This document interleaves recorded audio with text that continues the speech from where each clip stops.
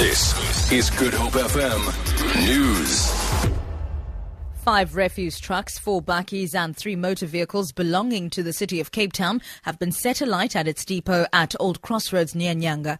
Mayoral Committee Member for Safety and Security, JP Smith, says the depot was broken into late last night.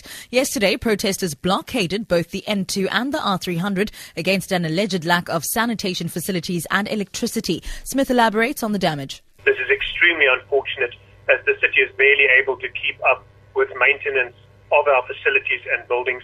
And this amount of damage is a huge setback and has massive repercussions for service delivery in these communities.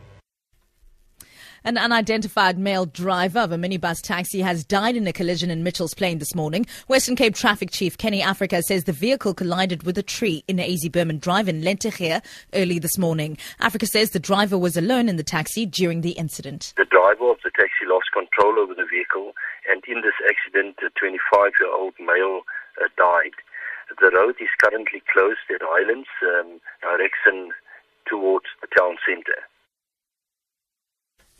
Major international airlines have expressed concern about the effect of looming new visa regulations on tourism to South Africa.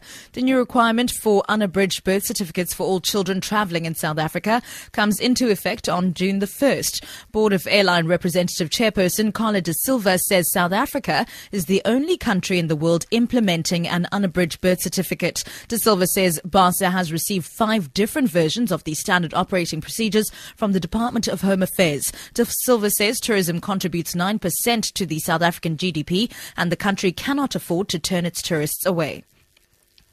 Wage negotiations between the local government association and the municipal workers union will resume in Cape Town today. SAMWU wants an 11% wage increase while SALGA is offering 5.5%. SAMWU Secretary General Walter Teledi.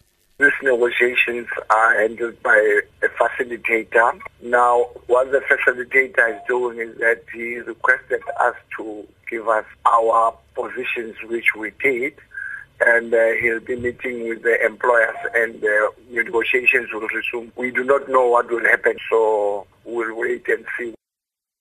And finally, a group of about 20 young actors from Cape Town is giving their first big steps on the professional stage this week at the Magnet Theatre and Observatory. The group is made up of the final year trainees at the Magnet Theatre who are showcased in the production In the City of Paradise. It's a modern reworking of the Greek tale, The House of Atreus.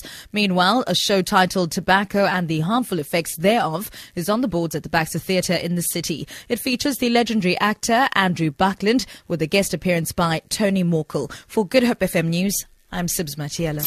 Get connected. Good. HopeFM.co.za